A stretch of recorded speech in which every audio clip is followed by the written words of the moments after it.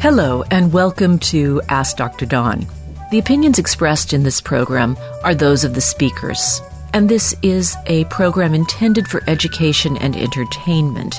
It should not be construed as a substitute for a medical consultation. So today, we'll be celebrating International Women's Day with a steamy story about menopause. We'll examine how big pharma companies, or one big pharma company, games the U.S. patent system to hang on to their cash cow product way past the date it should have gone generic. And of course, I'll have answers to your emails and calls and someday soon, in the not too distant future, your tweets once I figure out how to log in. However, it's always good if you want to go to @KSQDFM. On Twitter, you'll find the lineup and promotionals about what's coming up on the station. So I'm going to start with an article that I actually read in The Economist recently. By the way, I want to put in a pitch for it. It's a really good news magazine. It's not just dry economics. Oh, there's plenty of that, but you can just turn the page. However, I do get very good news there, and occasionally the science and technology pages end up in this program. So credit where credit is due. This article really talks about doctoring data, and not doctors doctoring data, but scientists doctoring their data. And this is why I don't like meta-studies, where they put together multiple studies and then pick and choose and then review and then rerun the statistics to try to get statistical significance. You're gaming the system, and if there is an error in one of the studies that you put in there, you actually compound and magnify the error. As you'll learn later as I go through this story, many of the guidelines that we currently use in medicine are based on falsified data. And if you take the ones that have been shown to be falsified out and rerun the data, those guidelines look a lot less well supported. So let's go back to 2011. Professor of obstetrics and GYN at Monash University in Melbourne, Ben Moll, came across a retraction notice for a study on uterine fibroids and infertility that had been published by a researcher in Egypt. The journal that published it was retracting it because, get this, it contained identical numbers to those in an earlier Spanish study, except that Spanish study, that had been about uterine polyps, not uterine fibroids. The author, as it turned out, had simply literally cut and pasted parts of the polyp paper and simply changed the disease and gotten it published. Well, that got Dr. Moll's back up, and he started, he's an editor, or was at that time, an editor of the European Journal of OBGYN, so he frequently was a peer reviewer for papers. So he went to two of the papers that were sitting on his desk in the inbox and looked at them, looking for fabricated data, and found it and rejected them. But a year later, he came across the same papers with the same fishy data, except it had been changed a little, and it was published in another journal. So he got together with a group of authors, and he realized that it was only a few authors that were doing data fabrication, but they were doing it a lot. When he started to just look whether the numbers added up in the tables, he found, well, for example, in a study on babies, he found a very implausible 40 to 60 ratio of babies, which you shouldn't see in a large number if the mothers had been selected by random. Another flag that he saw in fake studies was eye-popping speeds, really getting those clinical trials done quickly. Now, if you've ever been in a clinical trial, as I have, and been a principal investigator, you'll know that it is really hard to get a trial to completion, and it takes a long time. So far they've found about 750 papers in recently published journals that they flagged, and they sent those to all of the journals, and about 80 of them have been retracted. But many of these papers had been included in systemic reviews. And that's the sort of research I was talking about, where you look at a bunch of different papers and you take a look at the conclusions and you say, well, the preponderance of the data would suggest that we should be doing this. Now, that can be dangerous. One example of this was steroid injections being given to women who were undergoing C-sections to deliver their babies. Now, these injections are intended to prevent breathing problems in the newborn. And there's been some concern about that. That was how I was taught to manage it. But then research came out saying, that might actually injure the infant. But there was a review published in 2018 by Cochrane, which is the charity for the promotion of evidence-based medicine. And when Mull and his colleagues looked at this review, they found 3 studies that they had already noted as unreliable, informed Cochrane, and then 3 years later, they revised their review, taking out those 3 questionable studies, and the benefits of the drugs evaporated. They were no better than placebo, and between the time that you look at risk-benefit, clearly not warranted to be giving those steroids to all of those babies. But it had made its way into the standard of care. This is looking at data, 1,900 papers have been retracted. In 2022, about 2,600 retractions have happened. That's doubled since 2018. So the misconduct is happening, and the clinical guidelines are being affected by this. So it takes a long time to get stuff retracted, and if 1 in 50 papers are unreliable and only 1 in 1,000 are getting retracted, then there's really a problem. Then there's basically 2 sources of these fabrications. One are those that are claiming to report clinical trials that never even occurred.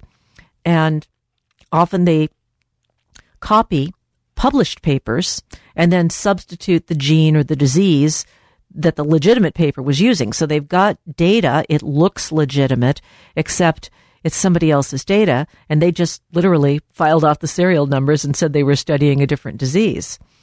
And there's about 200 people out there who account for almost a quarter of all of those 19,000 retractions. And here's where it gets really scary. Most of the most prolific fraudsters are senior scientists at big universities or hospitals. Huh? You say? How can that be? Well, probably because the way they got to be senior scientists at these hospitals was by publishing a lot. And there is a huge career incentive in science. A long publication list is critical for promotion. And if you switch institutions to get a better job, you better have a lot of published articles. But the journals, they want to publish studies that show strong positive results.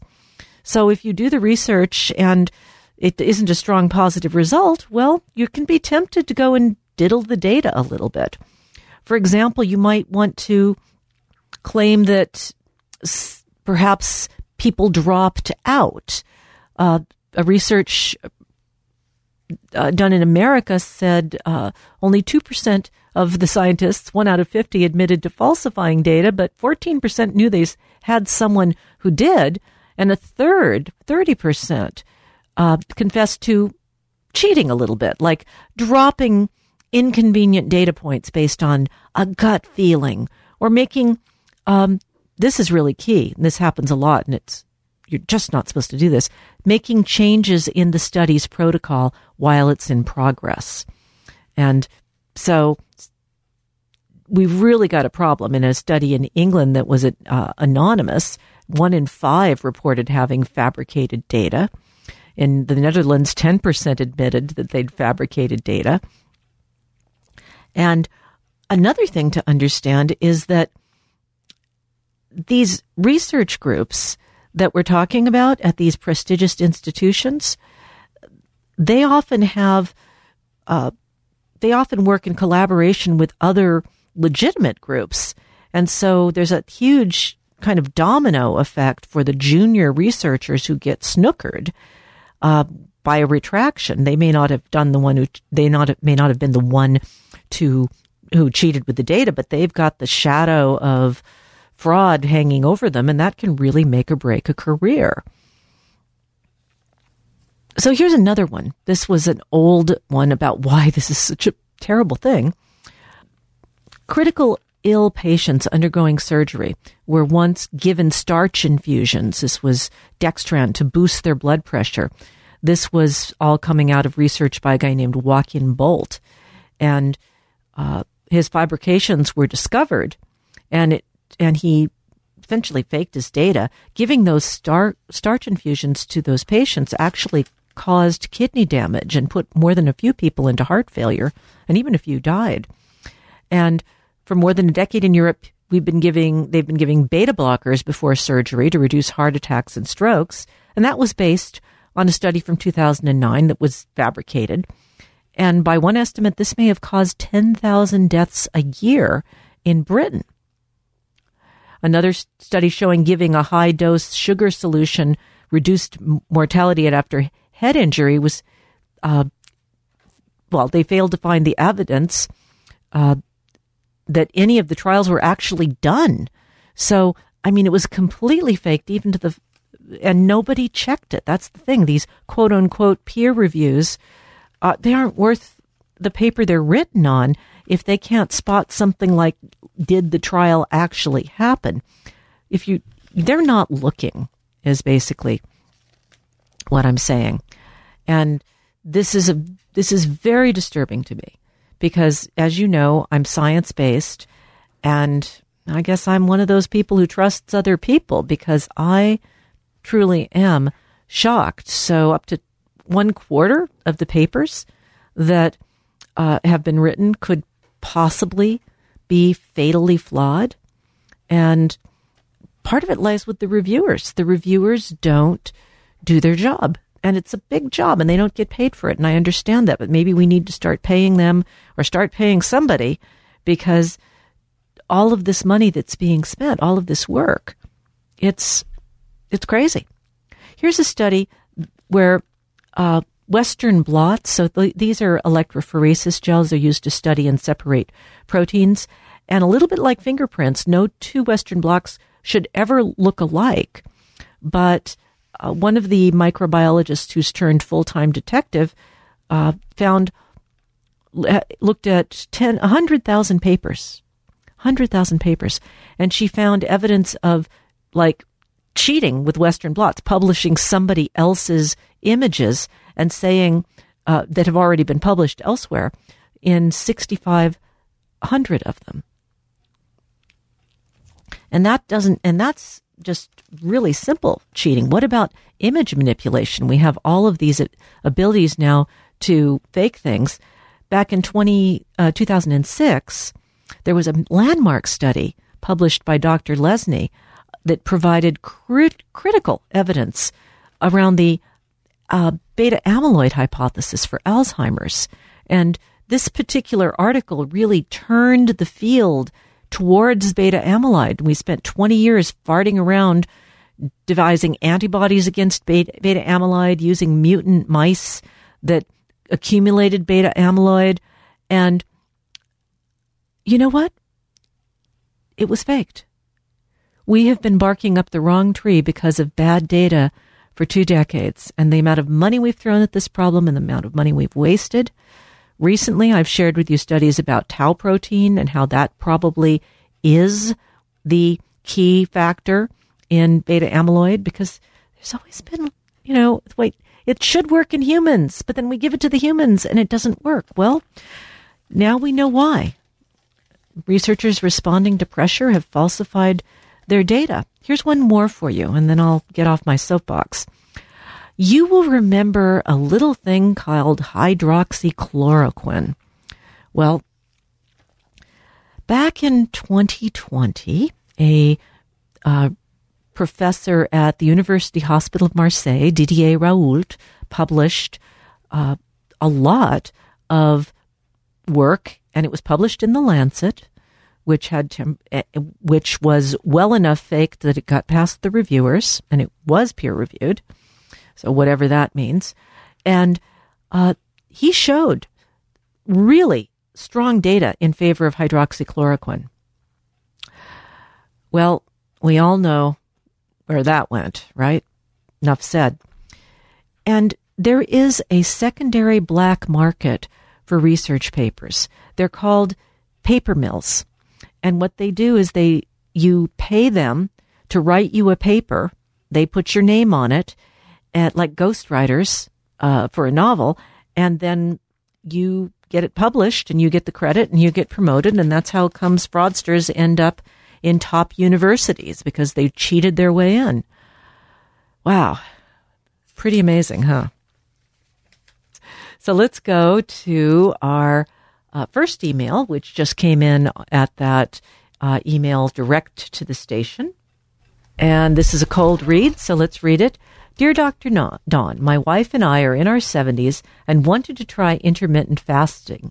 Based on a recent broadcast by you, I think we erred in our approach. We skip breakfast and eat lunch at 12:30 and dinner eating by 8:30, go to sleep at midnight. Is that bad? I must confess now that we like to eat low-fat popcorn while watching a movie at night, and would miss it if we changed to an 8 a.m. to 4 p.m. time frame. Well, I guess what I would say about this, sir, is that it's important not to have a lot of calories at night. So if you could maybe stop the popcorn at 7 and go to bed a little bit earlier, that might work for you. I understand, being retired, you can sort of work your schedule as you choose. But if you're going to sleep at midnight, and you finish your dinner at 8:30, you probably still haven't completed your entire gastric emptying. So your body is still absorbing those calories. So you're getting in the way of the biggest benefit, because it's the deep sleep that is when you do the most detoxification and the most autophagy, which is where your body gets hungry and it doesn't have any calories coming in from the gut anymore. So it goes looking for scraps. It goes through the refrigerator, cleans it out, and looks for leftovers. And those leftovers that's a cleansing for your body. You're getting rid of broken proteins and stuff that's lying around that when there's better food, the cells will take the better food. So I really want to encourage you, if you're at that age, if you want to get any kind of substantial benefit out of it, you may just have to watch your movie at a different time, or tape the movies, move everything earlier, watch yesterday's television, and shift your time to really get all of the benefit that you're hoping for with intermittent fasting.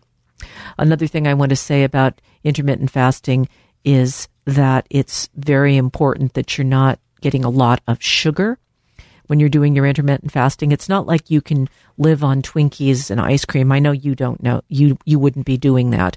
But I have had a couple of people who are like, well, as long as I have my McDonald's hamburger and my French fries and my shake within a 6-hour period, I'm good, right, Doc? And I'm like, no, not quite. So let's go to our next story. While we're on the subject of malfeasance, let's talk Big Pharma. So in 2016, a true blockbuster drug was poised to come off of patent. And the way the patent system works, you get 20 years after the drug is approved to sell it and get it out there and make your money, and then it becomes public domain, and anybody who wants to can use it. And so we're talking about the drug Humira. This is one of the best-selling anti-inflammatory medications. It's used for rheumatoid arthritis, and back in 2016, it was going to expire, and regulators had already looked at a rival version of the drugs from a generic manufacturer and given it the blessing. And poof, that was going to push down the price from way down, because the price of that drug was $50,000 a year list. But instead of that price dropping, the opposite happened. The holder of the U.S. patent, Humira, AbbVie, blocked competitors. And for the next 6 years, while they were fighting a legal battle to block anyone from competing, they kept jacking the price up to $80,000 currently. And they orchestrated this delay by building a literal wall of legal obfuscation, intellectual property protection, and suing the would-be competitors for patent infringement, and then settling with them. But part of the settlement was to delay the rollout of the drug until 2023. Well, we're here now. But Medicare covers the cost of Humira for 42,000 patients. So they spent more than $2.2 billion on that drug from 2016 to 2019 than they would have spent if it had gone generic in 2016 when it was supposed to. And this has been used before. AbbVie didn't invent these, but the previous companies, it was much smaller potatoes. And what's happened with Humira is it's so outstanding because it was a lot of money on the table. 42,000 times 50,000 a year. No, let's make that 80,000 a year. That was worth hiring a lot of legal brains. Amgen piled up patents for its Imbral, which is another anti-inflammatory drug of the same class. And these are tumor necrosis alpha blockers, by the way. And they managed to delay a copycat version by 13 years.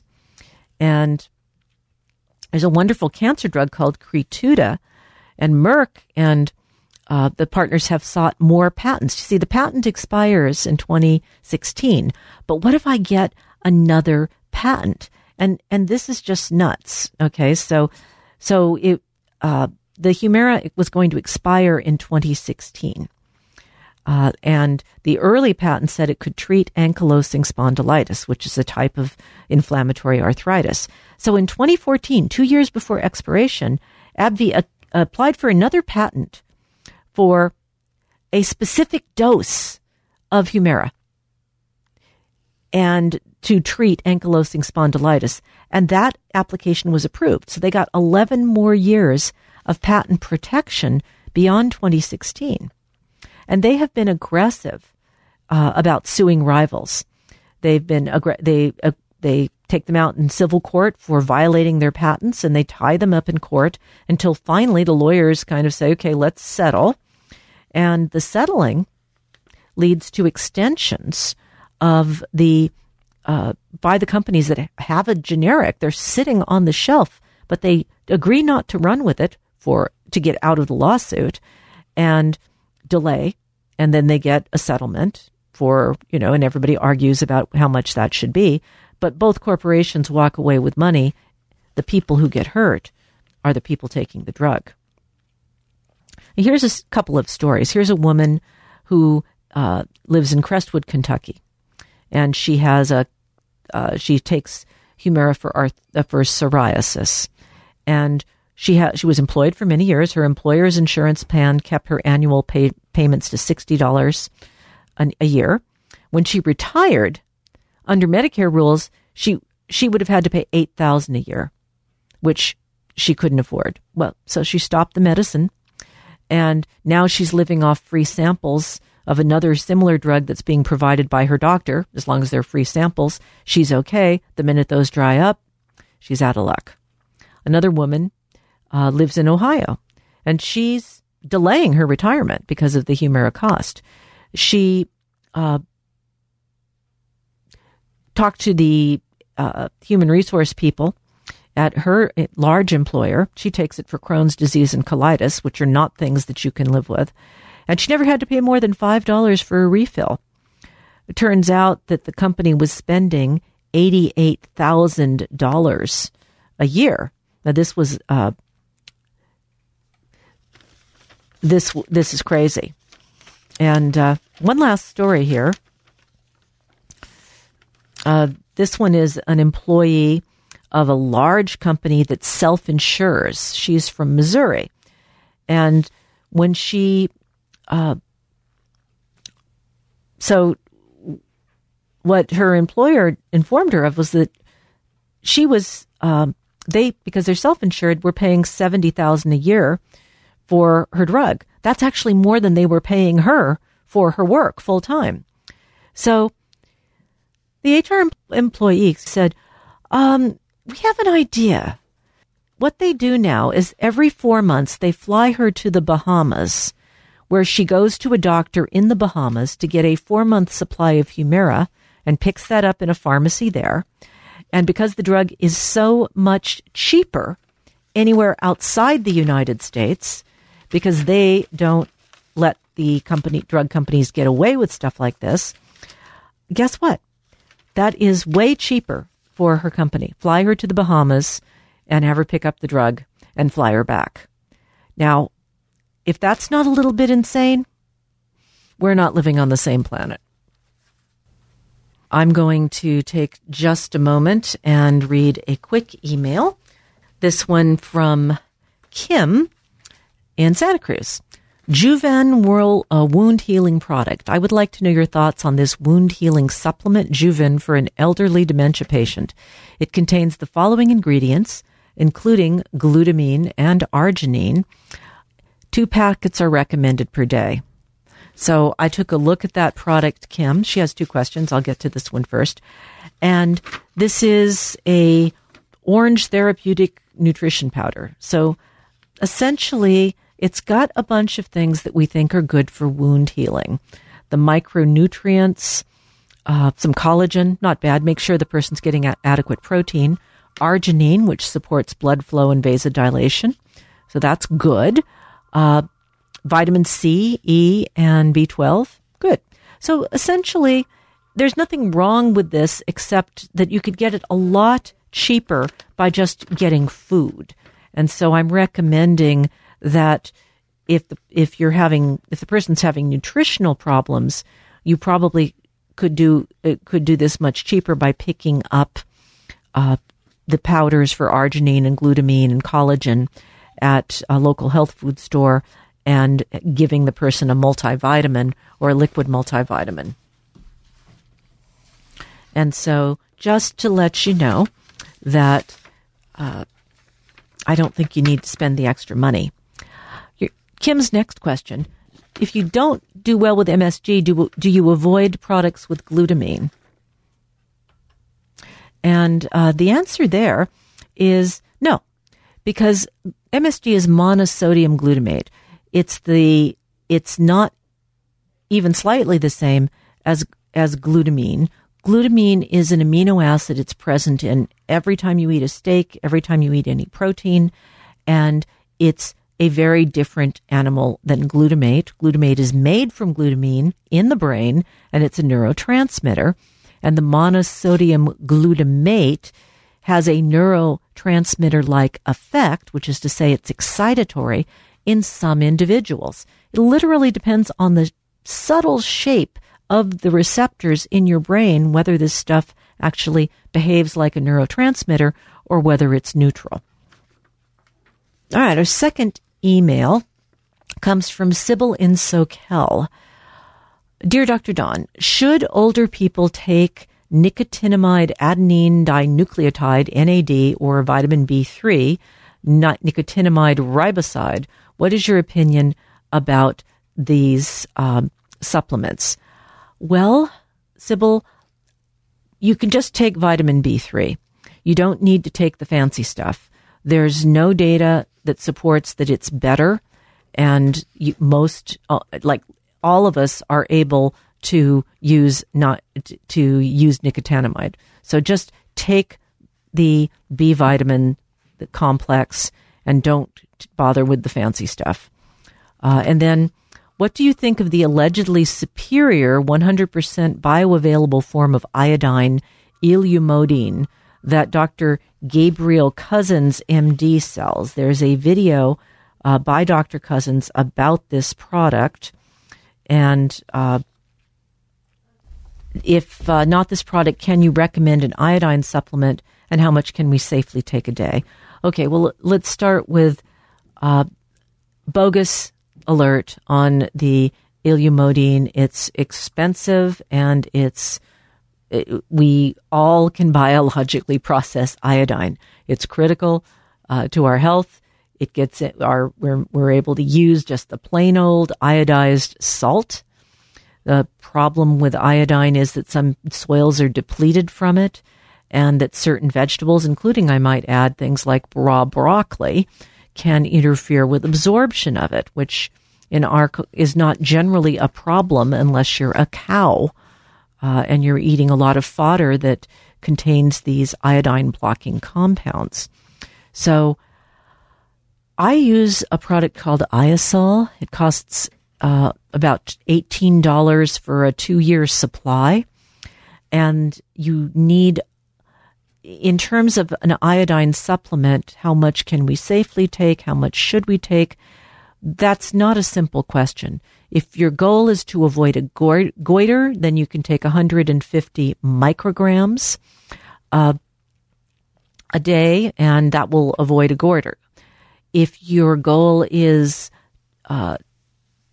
optimum amounts of iodine for the healthiest possible functioning of the enzymes and your deiodinase and these other factors in your body that help keep you healthy, then probably about 2 milligrams is plenty.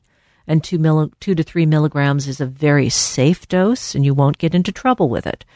If you take large overdoses of iodine, which is done when there's a nuclear meltdown at Fukushima and you're exposed to a radioactive plume of radioactive iodine, that's the moment that you want to actually take a big wonking dose of iodine, because a big wonking dose of iodine saturates the thyroid and it's unable to absorb any more iodine. There's also data, by the way, that iodine helps reduce risk of breast cancer. It's a sort of anti-growth hormone for the breast, and the breast has a fairly high iodine desire, if you will. It absorbs quite a bit of iodine, and when iodine's deficient, statistically you do see increased breast cancer risks. And when you look in precancerous breast cancer or around the areas, you'll see iodine depletion or low levels compared to the general population. So getting enough iodine in your breast is probably a good idea. I feel like 2 to 3 milligrams is a very safe level. 20 to 30 milligrams used to be given in the 1930s and earlier to try to pep up your thyroid, and actually had the paradoxical effect of slowing down your thyroid activity. And if you're hypothyroid, you probably don't even want to take more than 2 milligrams if you're already hypothyroid and are on thyroid hormone in the first place. Okay, we're going to caller Aline. Hello, Aline. Hello. Hi, how are you? I got your letter and had a chance to read it. Thank you. Yes. Aline sent me a newspaper article about a supermarket that an artist made everything in it from discarded plastic that she found wandering around the neighborhood. So how crazy is that? Really, that massive installation art. Yes, well, I sometimes feel like when I walk through the supermarket, it is made of plastic. Oh, God, yes. Well, I wanted to mention that I'm always in intellectual awe with all women doctors, women judges, women lawyers, even women police women. I wanted to know, and I vaguely, so slightly remember reading some research on marijuana effects to the contrary, to feeling good, do you know, please, why some people have an allergic reaction, i.e. fear and paranoia with marijuana? Oh, okay. Well, first of all, there's a lot of factors involved in how we process a drug. There's bioconversion, there's detoxification. So how do you break a drug down? Sometimes you can produce some rather weird molecules, but only certain people do that. Another factor is adulterants, and there are actually a whole lot of cannabinoids. I mean, you hear people talking about THC and CBD, but there's a whole bunch of other T's and B's and C's and D's and E's that are all combined in there, and they each have slightly different shapes molecularly, and so they fit into somewhat different receptors, and the combination of them can behave in some unusual ways. In general, in this era, I mean, I can speak from personal experience from a long time ago when I was in college, that certain pots and too much of any pot would tend to generate a little paranoia in yours truly, and also blew out the last 36 hours of studying, so I didn't smoke very much. It was like, oh, that was dumb. But some people really do get a paranoid reaction, and I think it's probably because they're getting a sympathetic outflow reaction. It could possibly be a mild allergic reaction of some kind, and it tends to be dose related.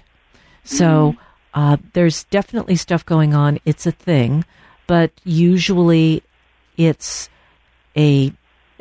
more with the very, very strong, concentrated drugs, and it's usually in women or older people who have less processing ability for these agents.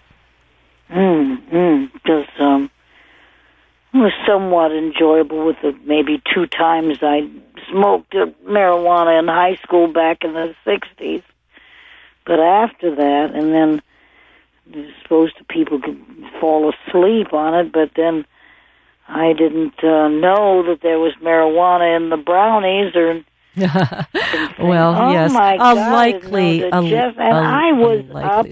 It took me 4 hours to get to sleep. Well, I think that might have been the combination of the chocolate and the caffeine, the theobromine, and maybe the two interacted. I mean, I think you might have gotten a drug interaction there. Well, I would think so. I mean, I eat. I would guess some Trader Joe's wonderful chocolate brownies in bed, and before I went to sleep, and I didn't. Well, no, I think it's the combination. Hun. So, like for example, you don't give chocolate to dogs, right? Because it can kill the dog, and what's killing the dog is this compound called theobromine. And the theobromine is very high in chocolate as well. I mean, chocolate. It's also in coffee. Or caffeine is broken down into theobromine, so anything with caffeine in it. So you can get like a hyper caffeine effect from the theobromine. Even though it's a breakdown product, it still has a stimulatory effect. Now, suppose you took an agent that interfered with your ability to break down the theobromine in chocolate. Well, that agent would therefore cause you to have a heightened agitation from the theobromine. And if that compound, and I haven't looked this up, but I suspect that the interaction there might be part of it. Maybe that's one of the reasons people, well, I guess that's mainly they use brownies to cover the taste because, this was the trick before there were gummies. By the way, gummies in general, I'm just going to get back on that soapbox. It's never far from me. But gummies in general, to take your supplements, you're turning your supplements into candy, and there's a bunch of dye in those gummies, which I don't really don't approve of. And there's a bunch of other gooey, things that are going to slow down the absorption and possibly interfere with the absorption of the nutrients that you're trying to get. And so I'm really against gummies. If you're going to take something for medicinal purposes, take it in the form of a tincture, mix it with water, mix it with tea. Just drop it on your tongue behind your taste buds, like I do with all my Chinese herbs. You know, it's my bottle. I can stick the dropper in my mouth and squirt it past my taste buds. Some of the Chinese herbs I take sometimes are nasty. Indeed. let's just put it that way. Yeah. In my preface, I forgot to mention that I'm also in great awe of more and more and more women veterinarians, but actually some 20 or 5 years ago in Santa Cruz County, there were more women vets at the time than there were women human doctors. Oh yeah, physical. Yeah, doctors. I was around here back then, and there were like 4 of us. Oh yeah, it was crazy. Oh wow. That's well, right. Anyway, enough reminiscing. I just want to mention there's a wonderful all-women staff vet clinic over on River Street. All right, you've done your pitch. There's now. a wonderful Dr. Sugar is her name, is one of them. Aline, I'm going to say goodnight. Bye-bye. Thank you. Okay, so International Women's Day, and let's see, I just ranted about gummies, but I don't know if I can find my, let's not waste time on that. I did promise you the hot news about menopause, so much of what we know about menopause comes from a study that started in 1994, Study of Women's Health Across the Nation, SWAN it's called. And that's 3,000 women, so it would be nicer if it were more. But it has found some interesting correlations. One of the ones that I found most remarkable and interesting was that women with frequent persistent hot flashes are at increased risk for cardiovascular disease. And it was SWAN that confirmed that your lean body mass declines and fat increases during the transition, even if you hold your weight steady. Weightlifting, my friends, weightlifting. That's how you avoid that. And it's very important to do heavy resisting, not the light little, tiny barbells, but stuff that burns after 12 reps and you're done, right? Now, what are hot flashes? Well, recent discovery, we now understand what hot flashes are. As estrogen declines in the brain's hypothalamus, which is kind of your master thermostat, it regulates your thyroid hormone. It makes you throw up when you eat something bad. It regulates your temperature and makes you have a fever when you've got an infection. So the hypothalamus is, definitely the climate control of the body. Certain neurons actually enlarge in reaction to the declining estrogen, as if the estrogen was keeping them down, which, if you stop and think about it, well, this enlargement of the neurons agitates sections of the brain involved with temperature regulation in the thalamus, and you get these hot flashes. I will also point out that men tend to be hotter in bed, when you're lying down. I'm always fighting with my husband. I want to turn the temperature up in the room. We're under covers, so I don't think body surface mass, surface to mass ratio is actually a factor here. But I'll tell you, it's a thing. My feet are always cold. He's like, "Oh, I'm so hot," and he is kind of hot, but that's a different question. I think that this estrogen sitting on the temperature regulation and suppressing those neurons could be a factor. One of the good things about menopause was that my hands and feet weren't as cold as they were before menopause. Maybe we got something there. So you probably know, if you're a regular listener, that a baby girl is born with every single egg cell in her ovaries that she's ever going to have. She's born with them. And surrounding these cells are some other cells called granulosa cells. And these produce hormones like estrogen. And as the eggs decline and become less numerous, they don't stimulate the granulosa cells. And so you start to see a decrease in estrogen production, even though the signals from the pituitary gland may actually be going up. The response is declining because of that absence of local stimulation. So you get irregular menstrual cycles. And that's usually starting somewhere in the 40s, and we call that perimenopause. And we used to measure FSH, but it turns out that hormone in the pituitary that stimulates the ovaries fluctuates, and you really doesn't matter anyway, because what really matters is the granulosa cell's response, and that we don't have a measurement for besides looking at estrogen levels. So most people know about hot flashes. A lot of people don't realize how variable they are. Some women just walk right through them, and some are very, very impacted. And depression goes up a lot, probably related to the effects on sleep, which are substantial. And of course, there are things about sleep that can't be helped, but cutting back on caffeine and alcohol is key. And for many women who are experiencing sleep problems around menopause, that's enough to really get them much better. And, hot flashes are a real trial. I'm a great fan of using estrogen. Now, back around 2002, there was a thing that came out called the Women's Health Initiative. We've talked about already on this program, we've talked about gaming the data.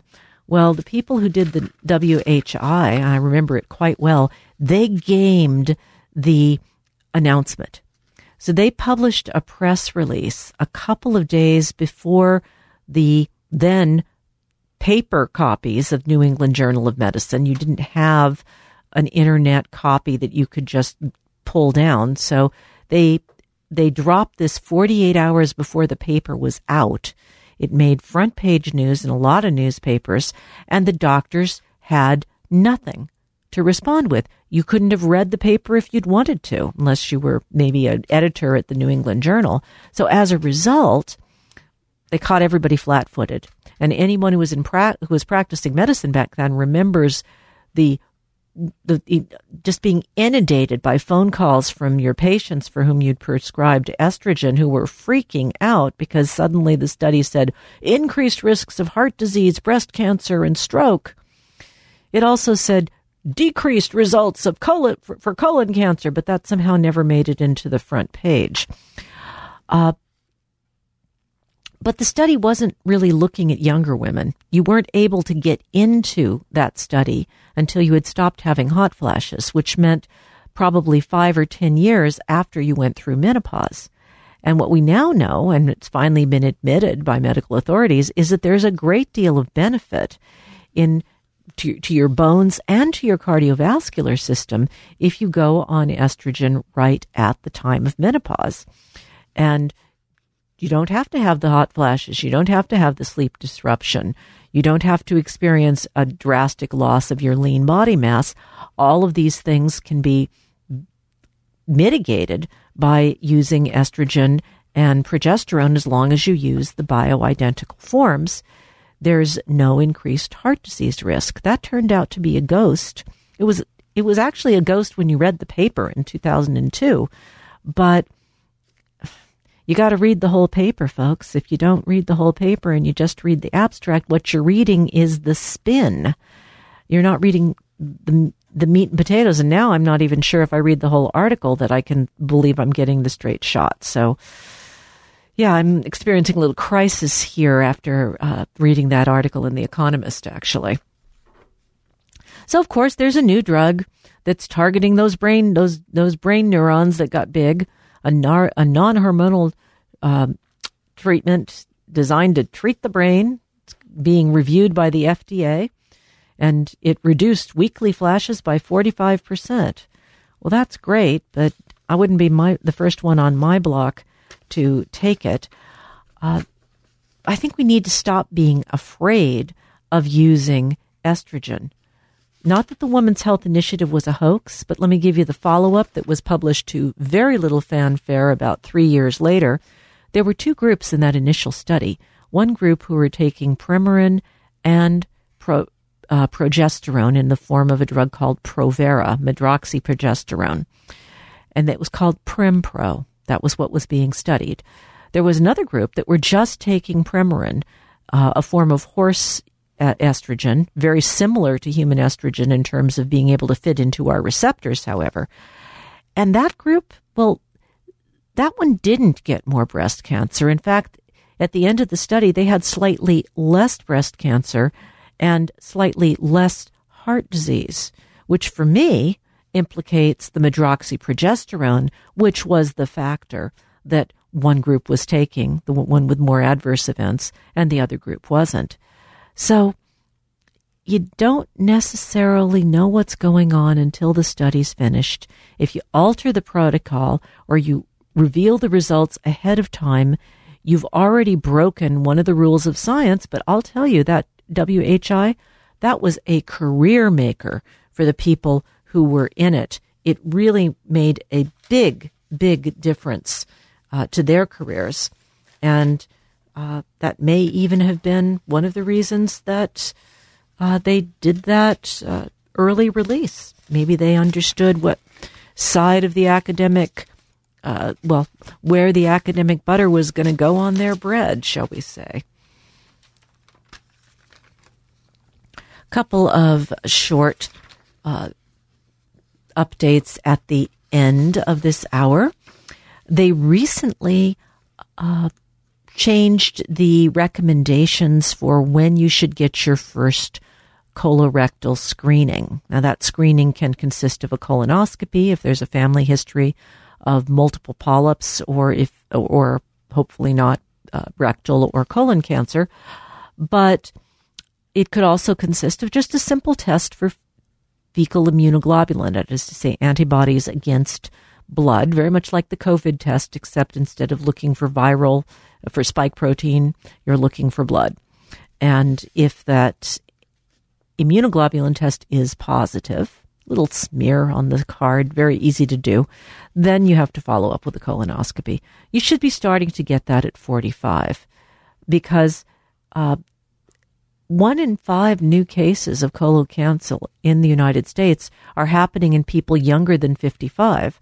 That's about twice the rate in 1995, when it was 11%. So it's doubled. It's gone from 20%. It's now 20%. It was 11% in 1995, and 60% of patients are being diagnosed with an advanced stage of disease, and that's up from the mid-2000s. And we're not really quite sure. Could be access to care, but certainly the number of cancers in young people, the under 50 population, is going up. And that's a big problem. The overall incidence rate of colon cancer decreased by 46% from its peak in 1985 to, it was 66% per 100,000 in 1985, and now it's down to 36%, or 36 per 100,000 in 2019. Death rates have gone down 57%. That's great. We're catching it early. Some of that's the drop in smoking, and some of that's the screening, because if you remove the polyps, they don't get to grow up to be cancer.